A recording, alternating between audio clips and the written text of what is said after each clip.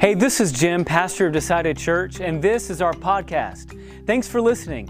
We hope the sermon you're about to hear just blesses your heart and really encourages you. If you don't mind, subscribe. That way you'll get instant notifications every time a sermon is uploaded. And by all means, if you're feeling led to give, click on the giving link and there'll be more directions to follow. God bless. Enjoy the message.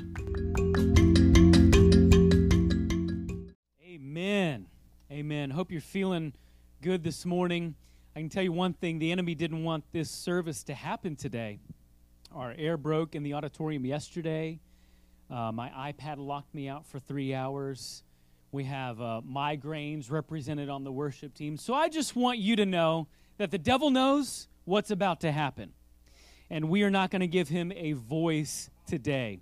So why don't you stand with me? We get to recite Psalm 23 for a final time. This is our last Sunday in our series, A Table in Enemy Territory. We're going to read Psalm 23 together. You can say it out loud with me, and then we'll explain what's going on here in the middle of the auditorium. I promise there's a point to it all. And if you're hungry, feel free. Just come up here and grab something and make your way to your seat. It's fine. It's for you. Okay, everybody ready? Psalm 23, starting in verse 1, the Bible says this: "The Lord is my shepherd, I shall not want. He makes me lie down in green pastures. He leads me beside still waters. He restores my soul. He leads me in paths of righteousness for his name's sake. And even though I walk through the valley of the shadow of death, I will fear no evil, for you are with me. Your rod and your staff, they comfort me. You prepare a table before me in the presence of my enemies. You anoint my head with oil, my cup overflows. Surely goodness and mercy shall follow me all the days of my life, and I shall dwell in the house of the Lord forever." Psalm 23, amen. You guys sound awesome. You may be seated. Let's pray. God, I know that just the mention of your name, Jesus, quiets the storm. The mention of your name, Jesus, brings the dead back to life. The mention of your name, Jesus, heals our broken heart.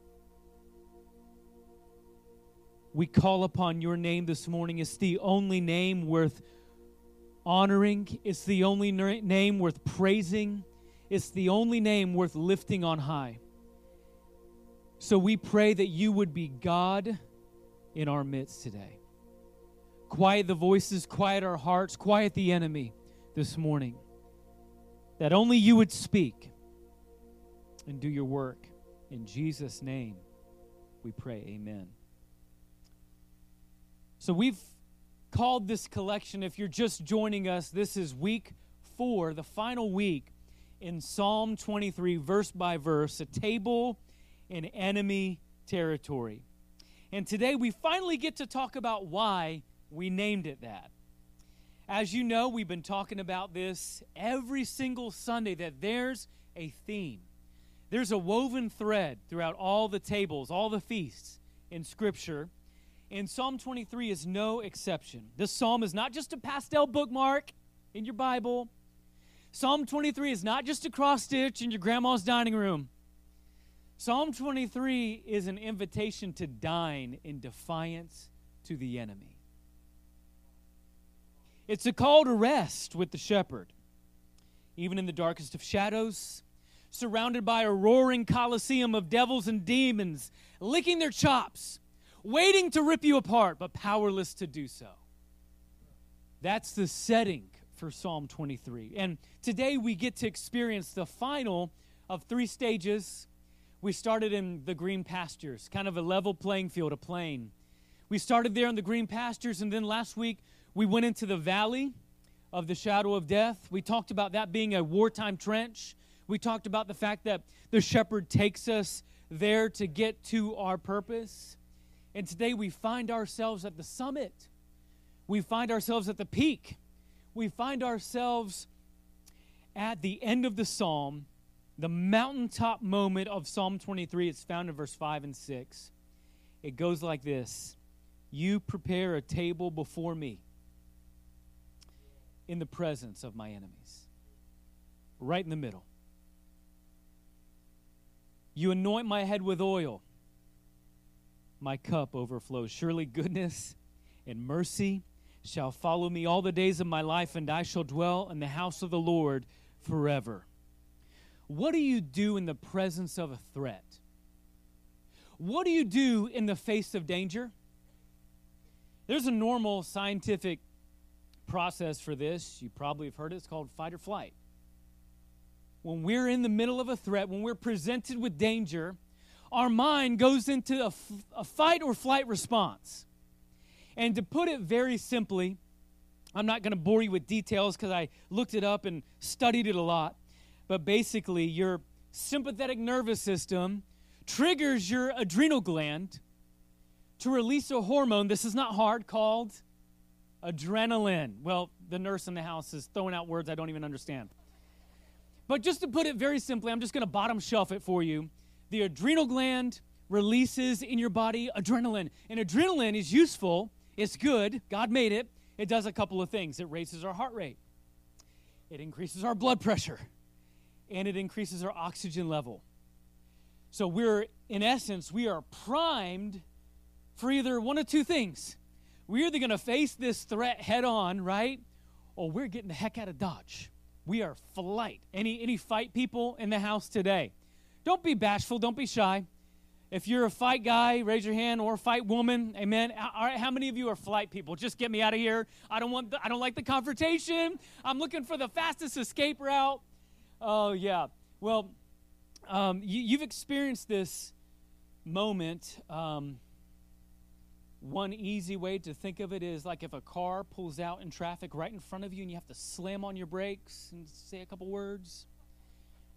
That is your adrenaline. That's your fight or flight, pumping those brakes. Your heart rate goes up. Your blood pressure goes up. The words that come out of your mouth go up. The intensity level. How about if you've ever been to a friend's house and you're just not kind of really familiar with the animals there, the livestock? There might be a dog that's coming off a little aggressive. If y'all been to my house and you've had to face Sabrina, the pit bull mix, she's actually quite harmless, but she kind of presents herself in an aggressive way, doesn't she? And so we'll have to come out there, calm her down, but it's fine. I don't get any strangers. The UPS guy won't even come up there anymore. The Amazon driver just checks out. He's like, it's going to be at the house down the road. It's fine. But for me, okay, so I grew up in a subdivision, but when I married Alyssa and we built on family land, I ran across these things in the woods that kind of really pumped me up. They're called sweat drones. And that is my homemade terminology for them, but they scare the ever-loving bejesus out of me. It's like, I don't know what it is, but I could be on a run on the land or just walking with the family and working up a sweat. And I do believe, it's not scientifically proven, but I believe that these sweat drones pick up on my scent. And all of a sudden, it's always at the same point at the bottom of the driveway, these sweat drones start swarming my head. They're not bees. No. They're not yellow jackets. I know what you're thinking. You're crazy, Jim. They're not bees. They are not yellow jackets. They are not horseflies. They are a specific, evil, satanic, flying insect that starts swarming your head. And before I had to look it up, do some research. They don't sting. They don't even bite. But I didn't know that. So the first couple of times I started running my driveway and whatever, like I would always get to this point and I would kind of slow down. Sure enough, the sweat drones start swarming my head and I book it. I mean, I am in full flight mode. There's no way to fight a fly. So I am in full flight mode. I'm booking it down the driveway. I'm sweating like crazy. And I run in the garage, close the garage door, run in the laundry room, slam the door. And my wife was like, "You all right? Like, what's chasing you? You okay?" And I'm like, "Flies."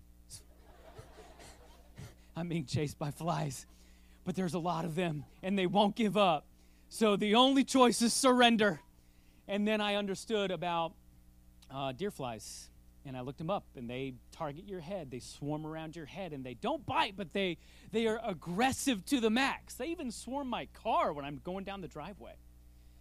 So me and deer flies have a very, very fragile relationship, but that is just A silly example of what happens when we go into fight or flight mode.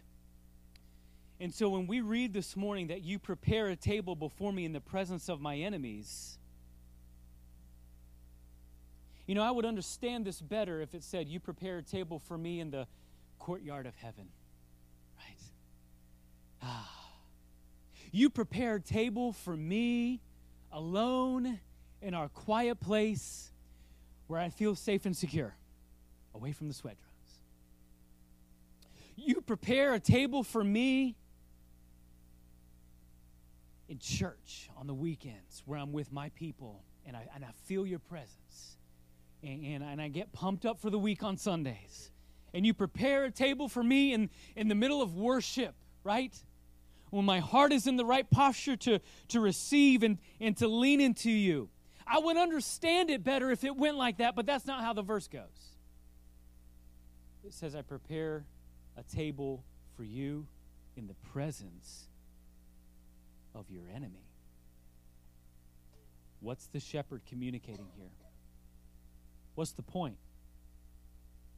What is so threatening to the enemy that the shepherd would say, I want you to come down here and dine. I want you to eat of the food I've prepared for you and be still. What is threatening about that? I don't know. Last time I pulled up at Thanksgiving and tore to some casserole, I didn't say, all right, devil, you better back up because them rolls hit hard and I got a lot going on out here out front. Like I've never ate a meal and thought to myself, Satan is really scared right now. But it says he prepares a table for me in the presence of my enemies. What is he saying? What is the point here? Why or what does this meal commemorate or communicate? What does this posture say? I believe it says a couple of things, and I'm going to do my best to use this illustration of the table set up. I know it kind of threw all you guys off, but there's a point to it. Just hang with me. And I believe it says a couple of things about, it says a couple of things to our enemy, and then it says a couple of things to us. And y'all mind if I just come down here and have church with y'all? Okay, I'm going to come down here and just do a little preaching. But one of the things that, oh, wow, these candles are going quick.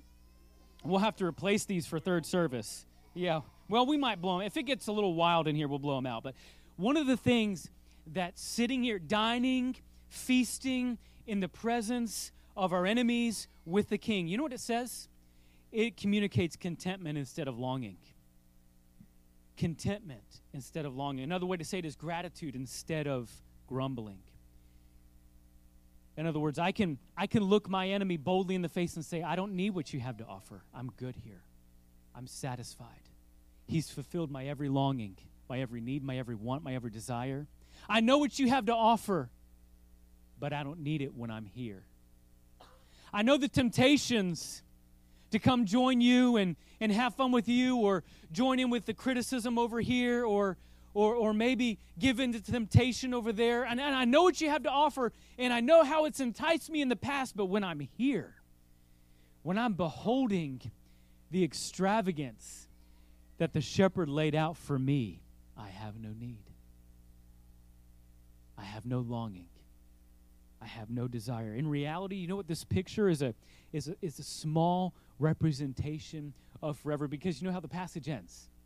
The passage ends, I will dwell in the house of the Lord forever, and that is the big table. That's the big one. That is set up in the corridors of heaven, away from the enemy forever.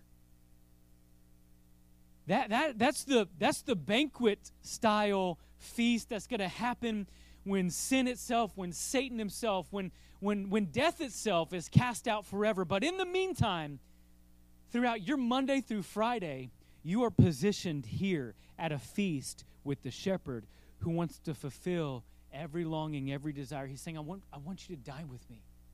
I want you to rest in my presence. I know you're in the middle of your enemies, and I love you, 10 o'clock service, but all y'all are my enemies right now. And we'll make up later after the service is over, but y'all are my enemies. You guys represent the stuff that I wasn't prepared for. You guys represent the criticism I face. You guys represent the diagnosis I wasn't ready for. You guys represent the things that come out of left field that I wasn't prepared for. The enemy, the temptations, the anxiety, the lust, the shame, the busyness, the hustle, the grind. And I'm called to sit here with a posture of rest and just dine.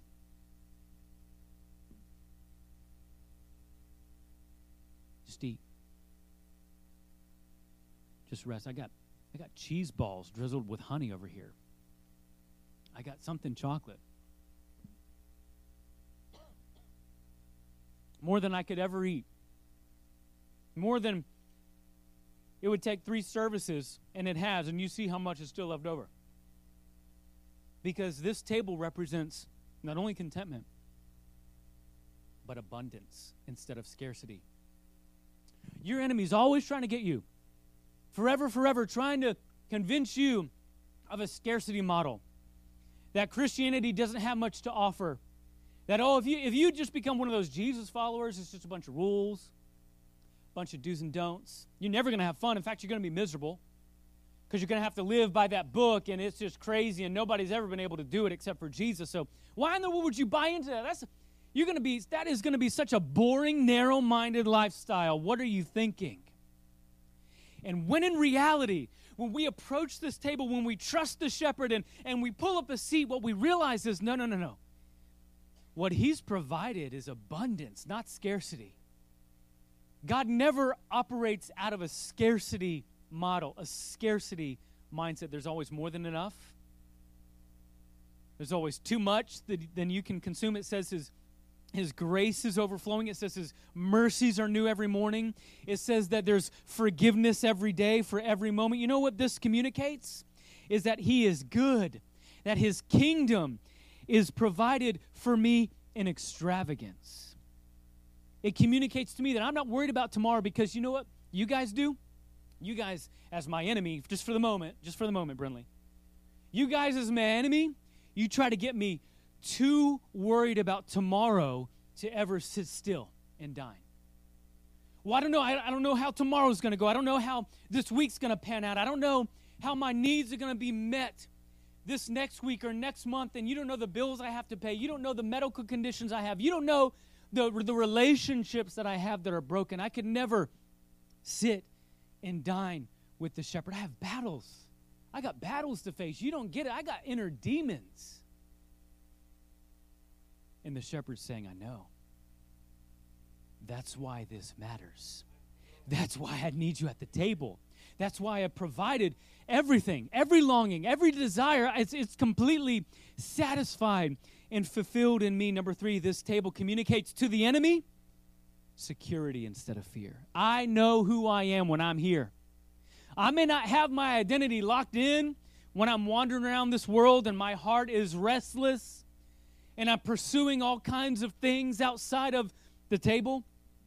But oh man, when I get alone with the shepherd in the presence of my enemies and I sit down and I dine with him and I have this posture of gratitude, I know who I am because of whose I am.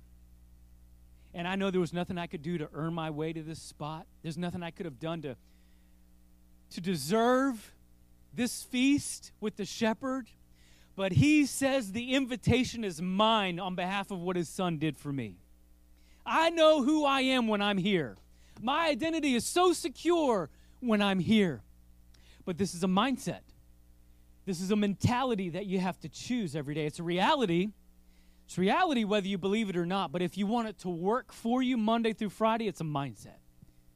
This is a mentality that you take with you, saying, I am choosing to dine with the King. It's threatening.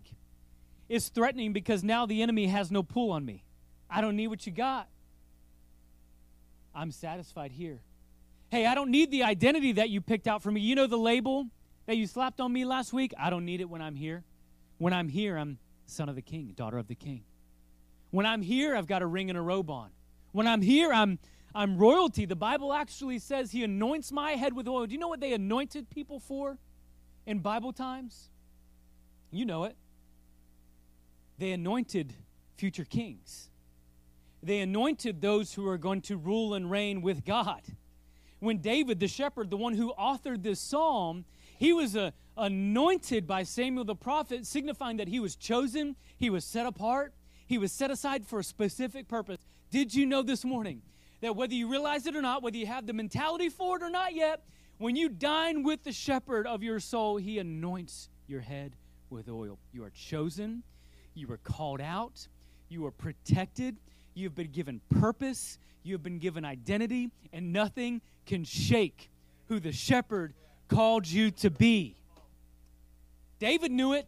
He said, you anoint my head with oil, my cup overflows, surely goodness and mercy follow me. You know what this table communicates to me? It doesn't only communicate to the enemy contentment and abundance and security. You know what the table communicates to me? This table represents the fact that I'm strengthened when I ought to feel weak. I ought to feel weak. You don't know how this week has beat me up. You don't know the demons and the devils in the Colosseum, in the arena that have tried to get me off course.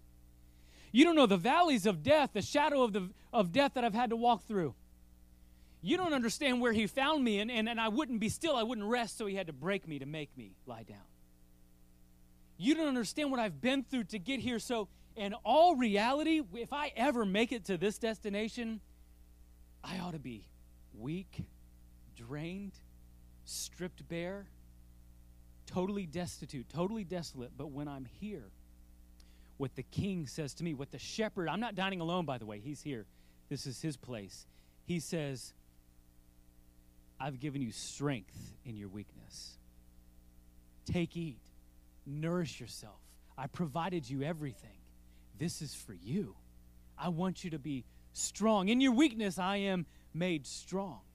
Let me show out for you. You know what else it communicates? It communicates that I am spoiled when I ought to feel stripped bare. He has spared no expense. I mean, this is champagne, y'all. This isn't even communion juice. This is the real thing.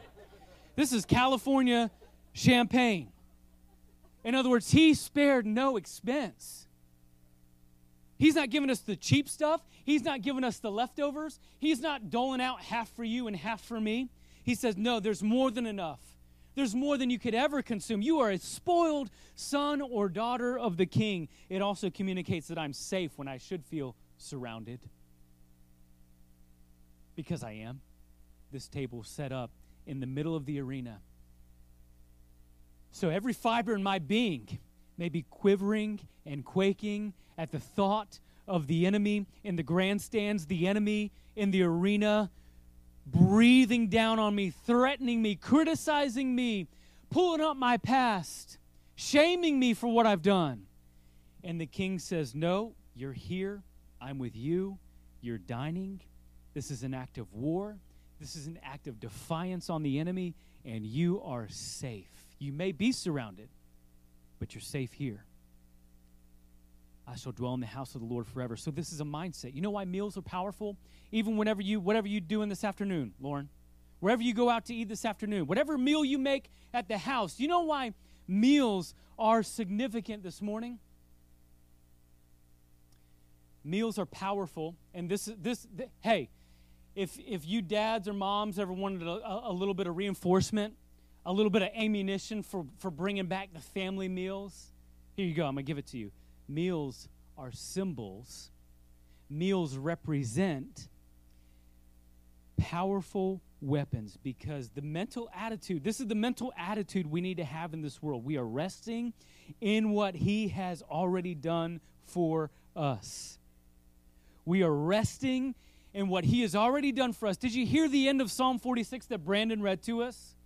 After all this war and the voice of the Lord melting nations and him bending the beer and breaking the spear, you know what it said? Did you pick up on the last verse of that psalm? It says, be still and know that I am God. Do you know your part in the fight? Do you know your part in the battle? Do you know your part as you're seated here dining with the king? Because man, every fiber in our being, if you're a fight guy, fight or flight, right? If you are geared towards fighting, you want to push away. You want to get up from this table and take on the enemy, all in your own strength. And the devil would love for that to happen because you will never overcome him one on whatever. But when you're here, when you're resting, when you're still, when you're grateful, he does the fighting. The war is his. The fight is his. The thing about tables, the thing about feast in Scripture is this. The enemy always gets blown up right after a biblical meal. For the Passover, it was the Egyptians who got torched after they symbolized their meal together. For the Last Supper with Jesus and his disciples, it was Satan's plot to kill and destroy Jesus that got blown up in his face when Christ arose 3 days later. For the marriage supper, we already talked about it. It's going to be death itself. It's going to be Satan himself. It's going to be sin itself that gets cast out and thrown out forever into the eternal lake of fire. Every time there's a biblical feast, a biblical meal, the devil gets blown up. And you think he's aware of that? Do you think he knows that? Do you think he's passionate about getting you to push away from the table?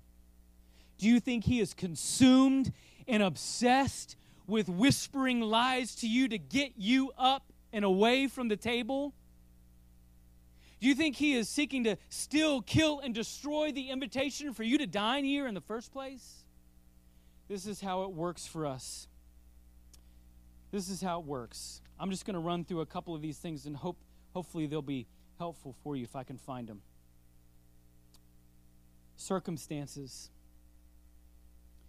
Circumstances tell you about this table. It doesn't feel like it, so it must not be real. You don't understand my day-to-day. Like, how in the world could I ever have this kind of mindset when my boss is criticizing me, when my family has given up on me, when my kids won't even talk to me, I'm struggling with this addiction? No, you don't understand. My circumstances do not allow for me to have this type of mentality. And the devil is getting you to do this. This is not real. This can't be real. It doesn't feel like it, so it must not be true. I don't know what I was doing here in the first place. My week is too hard. Circumstances. They'll get you when what you're surrounded by doesn't feel like a feast. Will you have the eyes of faith to know that you are there? How about shame? Shame tells you you don't deserve to be here anyway. You don't have on the right clothes. Your outfit is not correct. Shame tries to tell you you don't deserve it. You are unworthy. Shame tries to put you in a famine mindset, like this is like an area designated for kings, for royalty, maybe princes, princesses, tiaras. But you know this is not quite right for you. You wouldn't even know. I mean, which fork and which spoon do you pick up first? Do you know which glass to drink out of? I didn't think so. This is not for you. You don't even know which side of the plate the fork belongs on. This is not your table. You need to go hit the buffet. You need to go instantly gratify at the fast food drive-thru. But this can't be you. You're unworthy for here. You know what fear tells you? Fear tells you, is this a mirage? This is an illusion, right? I'm not even going to get too close, because the closer I get, the more I'm going to understand and realize that this isn't even real. The enemy must have set this up. This is like an oasis in the desert. The closer I get to what I think is water, satisfaction, fulfillment, rest, it's just not there. Fear tells you it's probably not even real, so don't risk it. How about pride? We talked about pride a little bit earlier, but pride is going to tell you this is irresponsible. I mean, do you see the enemy? Do you see the numbers? The math doesn't add up for you to be here. Who's going to fight the enemy anyway? Who's going to take Derek on? If you're here and you're dining and you're resting with the shepherd, who's fighting the battle? Who's taking it to the enemy, right?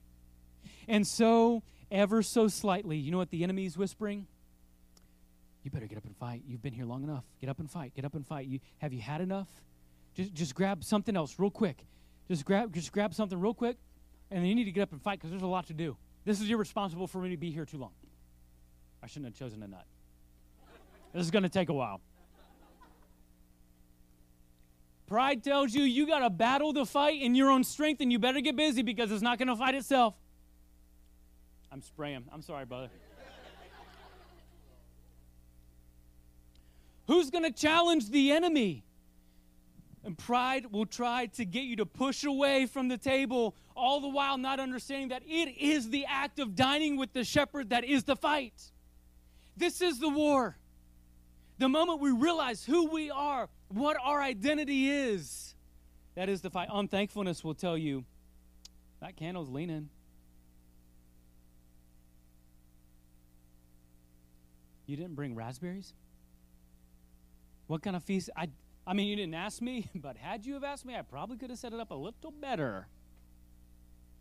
Water, where's the sliced fruit in the water? You didn't bring mozzarella? That's my favorite cheese. Surely you would have known that. So this is an unthankfulness in your heart will try to get you to say, you could have set it up better. The timing's not quite right. The unthankfulness, the ungratitude in your heart will try to get you to push away from the table. Push away. Sink back into the shadows. You could have done it better, so why enjoy it at all? You know what anxiety tells you? How in the world am I going to eat surrounded by people? Anxiety will tell you, are they going to hear me chew? Because that's embarrassing. If I were to tear into this bread and take a piece, why are y'all watching me? Anxiety, it gets us to slowly push away. I can't do this anymore. This is great. This is fun. I mean, I love Decided Church. I love God. Don't get me wrong, but I just can't do crowds. I can't do people. And if you're calling me to dine with you in the presence of my enemy, everybody's going to be watching me eat. I wouldn't enjoy it in front of so many people, so I slowly push away and no one will notice. You know what lust tells you? Oh, lust, it's a tricky one. Lust will tell you, hey, we got Twinkies at the kids' table.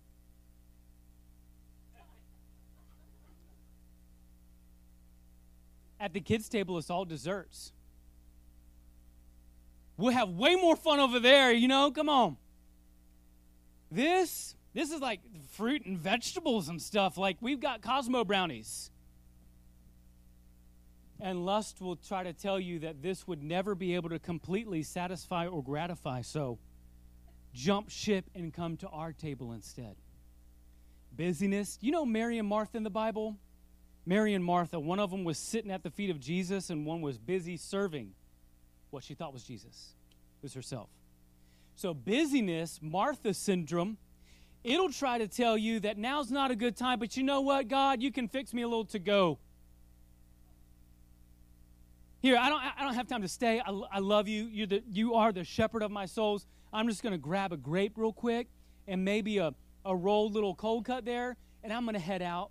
Maybe I'll have time later, but I am so busy serving at church right now. You don't understand my Sprout schedule. You don't understand. I got to help people get safely across the street, so I don't have time to dine right now. I got to push away. Could you just do me up a little to-go box? Just stop by and grab something on your way. But don't stay. Don't stay long enough to realize who you are. Don't stay long enough to be a threat. Don't stay long enough to where it begins to settle in your heart that stillness is the weapon. Religion. This is probably my favorite. Religion will tell you, by the looks of everybody else who got the invite, this must not be my table. Oh, she was invited? How in the world did she get an invite to the same table I'm supposed to sit at? Because did you know? Oh, he's there? Pass. hard pass. We must have got mixed up on the invite list because there's no way that I and they are supposed to be at the same table dining. So religion will tell you, it'll cause judgment in your heart. Say, well, if they're at the table, if they're at the same feast that I'm called to be at, then we're mixed up on the wrong invitation list. And then my favorite, you got a phone? Can I have it? Hypocrisy. This is my favorite. I'm not gonna mess with you. I'm not gonna look at nothing. Look at this. Hey, are there any teenage girls in the house? Because this man had his phone zipped up in his pocket, put away. You're prime real estate, just so you know. Hey, second row in the middle. What's your name? Caden. How old are you? 14. Caden, 14. Phone was away for the sermon. But do you know what hypocrisy tells you? This is the cleverest one of all. Oh, my gosh. Do you see this spread? Dude, God, can I tag you in this for later? I got to show my friends. If they see this, they will freak out.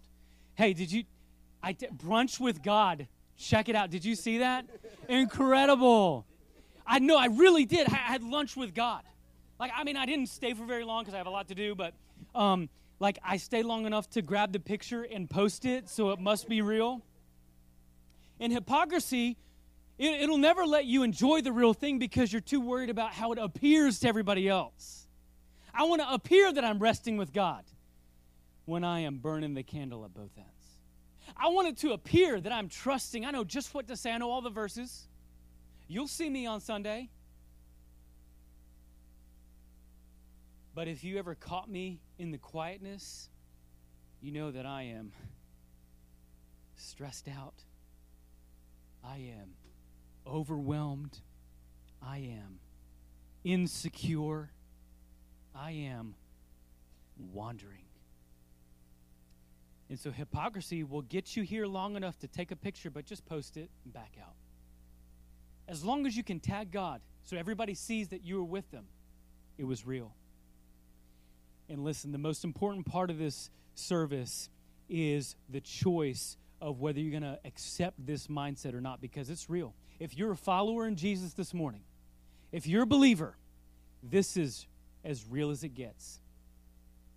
You are a son or daughter of the King. You have been fully provided for. Every longing, every desire, every need, every want of your heart is fulfilled in your King. But the enemy, the devil, he will continue to whisper. He will continue to tell you lies to get you to push away from the reality of who you are in Christ. Because he knows if you were to ever sit here, he's got no chance. He knows that the battle is won when you sit and rest and quiet your heart and trust in the Almighty to be your refuge. He knows that he has got to flee when you mention his name. I'm reminded of the Passover in closing. The Passover was this beautiful meal that was set up in the Old Testament.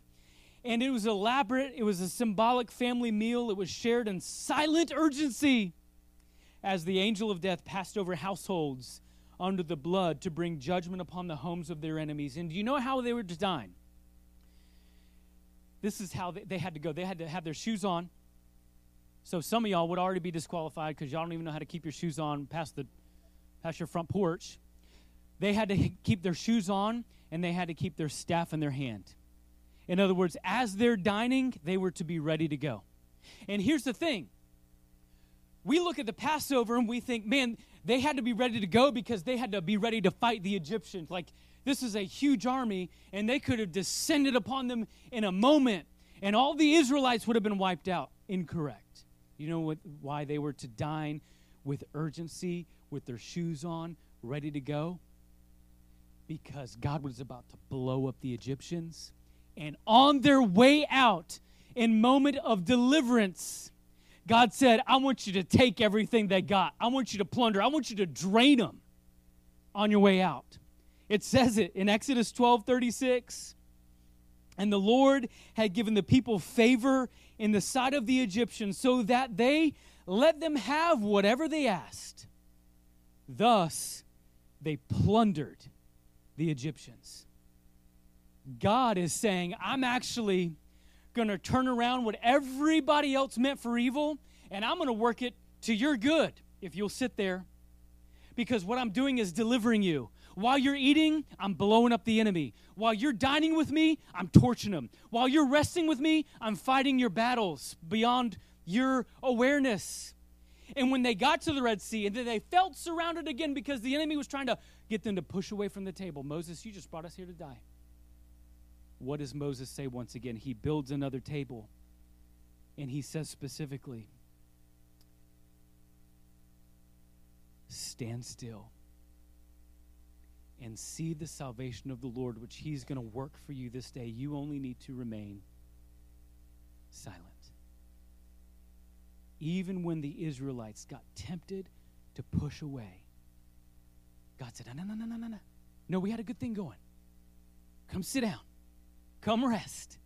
Your enemy started whispering lies to you, and you got scared, and you wanted to push away. But I'm trying to tell you, if you stay still and trust me, if you rest in me in the middle of your trial, if you feast in the middle of your temptations and tribulations, I will fight for you.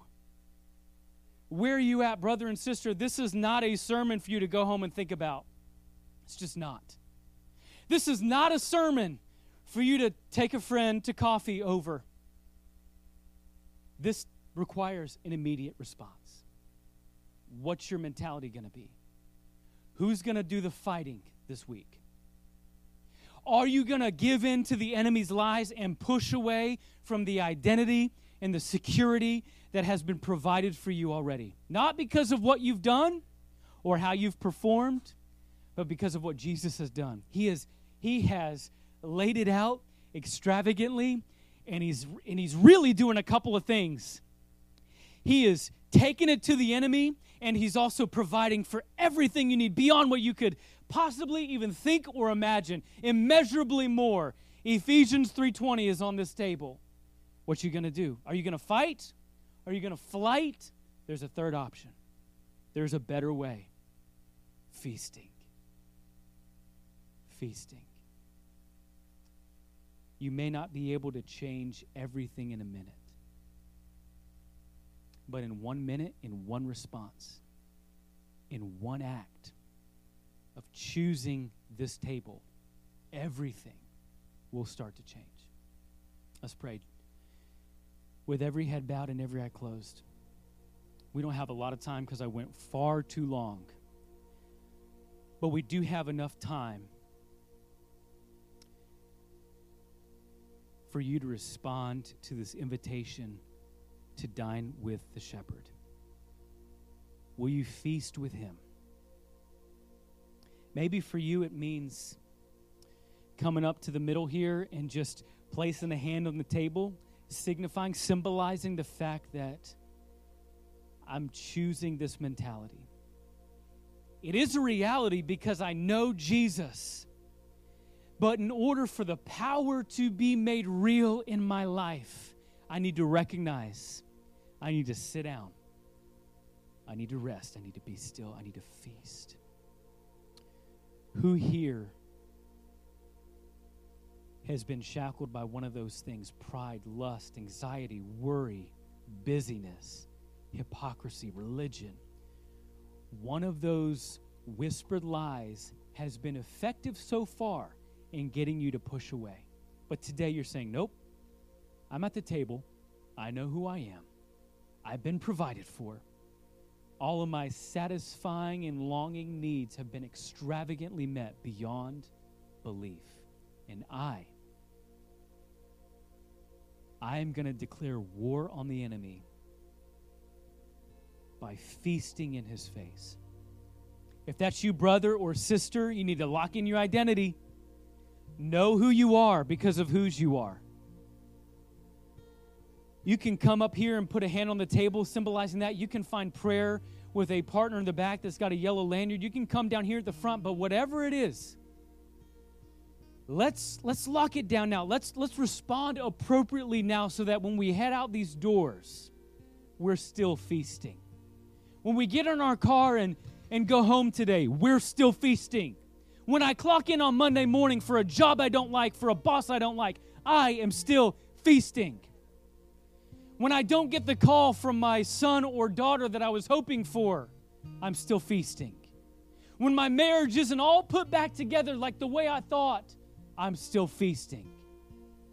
When I lash out at my kids and I lose my temper a little bit, I'm still feasting. When my anxiety comes over me and I don't feel like I can handle another thing, I'm just completely overwhelmed, I'm still feasting.